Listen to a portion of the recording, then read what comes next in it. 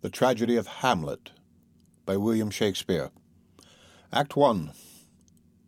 Scene 1, Elsinore, a platform before the castle. Francisco is at his post.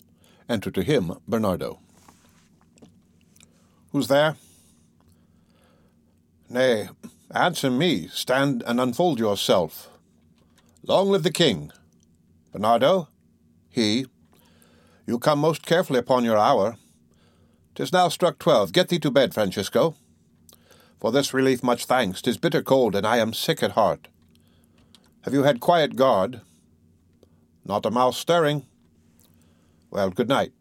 If you do meet Horatio and Marcellus, the rivals of my watch, bid them make haste. I think I hear them. Stand ho! Who's there? Enter Horatio and Marcellus. Friends to this ground, and liegemen to the Dane. Give you good night. Oh, farewell, honest soldier. Who hath relieved you? Bernardo has my place. Give you good night. Francisco exits. Hola, Bernardo. Say, what, is Horatio there? A piece of him. Welcome, Horatio. Welcome, good Marcellus. What, has this thing appeared again tonight? I have seen nothing. Horatio says 'tis but our fantasy, and will not let belief take hold of him touching this dreaded sight twice seen of us. Therefore I have entreated him along with us to watch the minutes of this night, that if again this apparition come, he may approve our eyes and speak to it. Tush, will not appear. Sit down a while, and let us once again assail your ears that are so fortified against our story, what we have 2 nights seen. Well, we sit down, and let us hear Bernardo speak of this. Last night of all, when yond same star that's westward from the pole had made his course to illume that part of heaven where now it burns, Marcellus and myself, the bell then beating 1, enter the ghost. Peace, break thee off, look where it comes again. In the same figure, like the king that's dead. Thou art a scholar, speak to it, Horatio. Looks it not like the king? Mark it, Horatio. Most like. It harrows me with fear and wonder.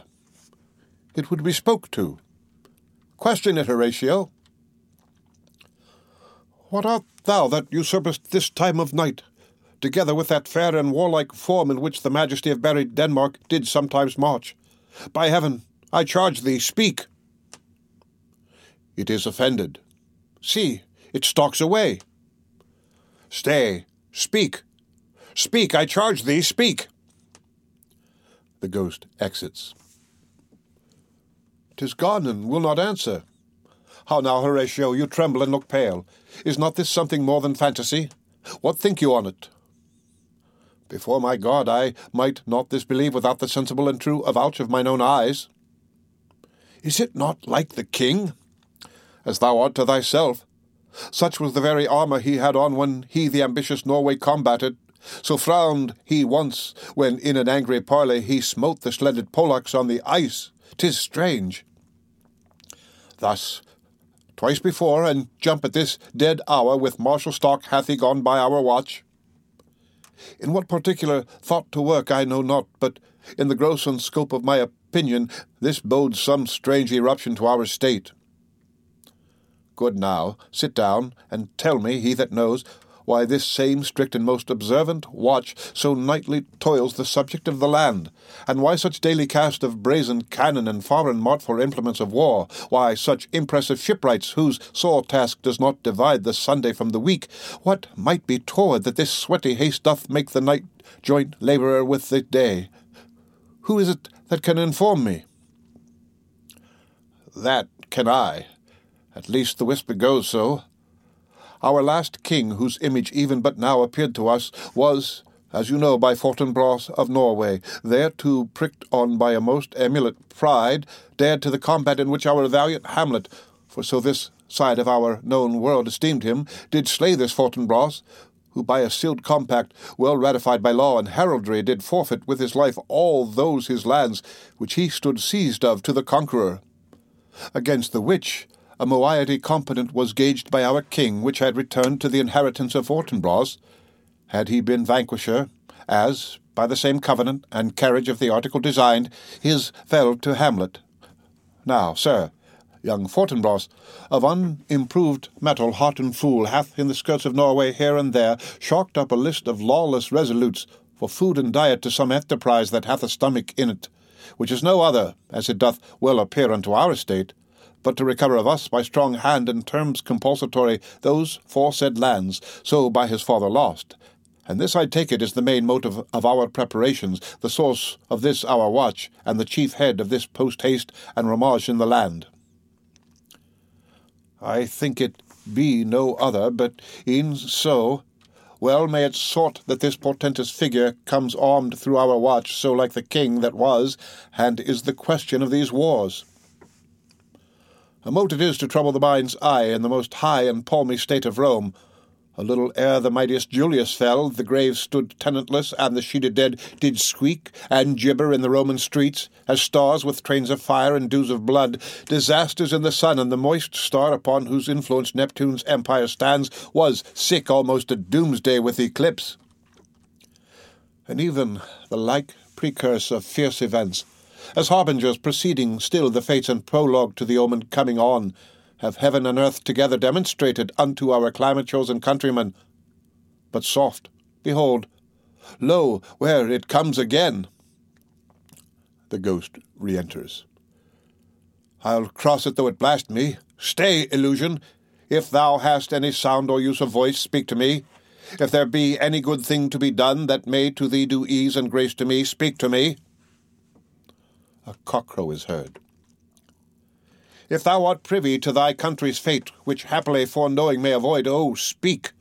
Or if thou hast uphoarded in thy life extorted treasure in the womb of earth, for which they say you spirits oft walk in death, speak of it! Stay and speak! Stop it, Marcellus! Shall I strike at it with my partisan? Do, if it will not stand. 'Tis here. 'Tis here. 'Tis gone. The ghost exits. We do it wrong, being so majestical, to offer it the show of violence, for it is as the air invulnerable, and our vein blows malicious mockery. It was about to speak when the cock crew, and then it started like a guilty thing upon a fearful summons. I have heard the cock, that is the trumpet to the morn, doth with his lofty and shrill-sounding throat awake the god of day, and at his warning, whether in sea or fire, in earth or air, the extravagant and erring spirit hies to his confine, and of the truth herein this present object made probation. It faded on the crowing of the cock. Some say that ere 'gainst that season comes wherein our Saviour's birth is celebrated, the bird of dawning singeth all night long, and then they say no spirit dares stare abroad. The nights are wholesome, then no planets strike, no fairy takes, no witch hath power to charm, so hallowed and so gracious is the time.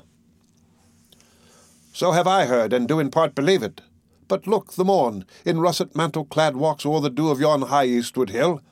Break we our watch up, and by my advice, let us impart what we have seen tonight unto young Hamlet, for, upon my life, this spirit dumb to us will speak to him. Do you consent we shall acquaint him with it, as needful in our loves, fitting our duty?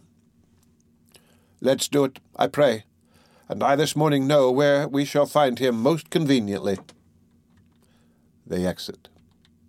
The end of Act 1, Scene 1 of The Tragedy of Hamlet by William Shakespeare, read by Rick Kishner for Let to Go on the web at fcit.usf.edu.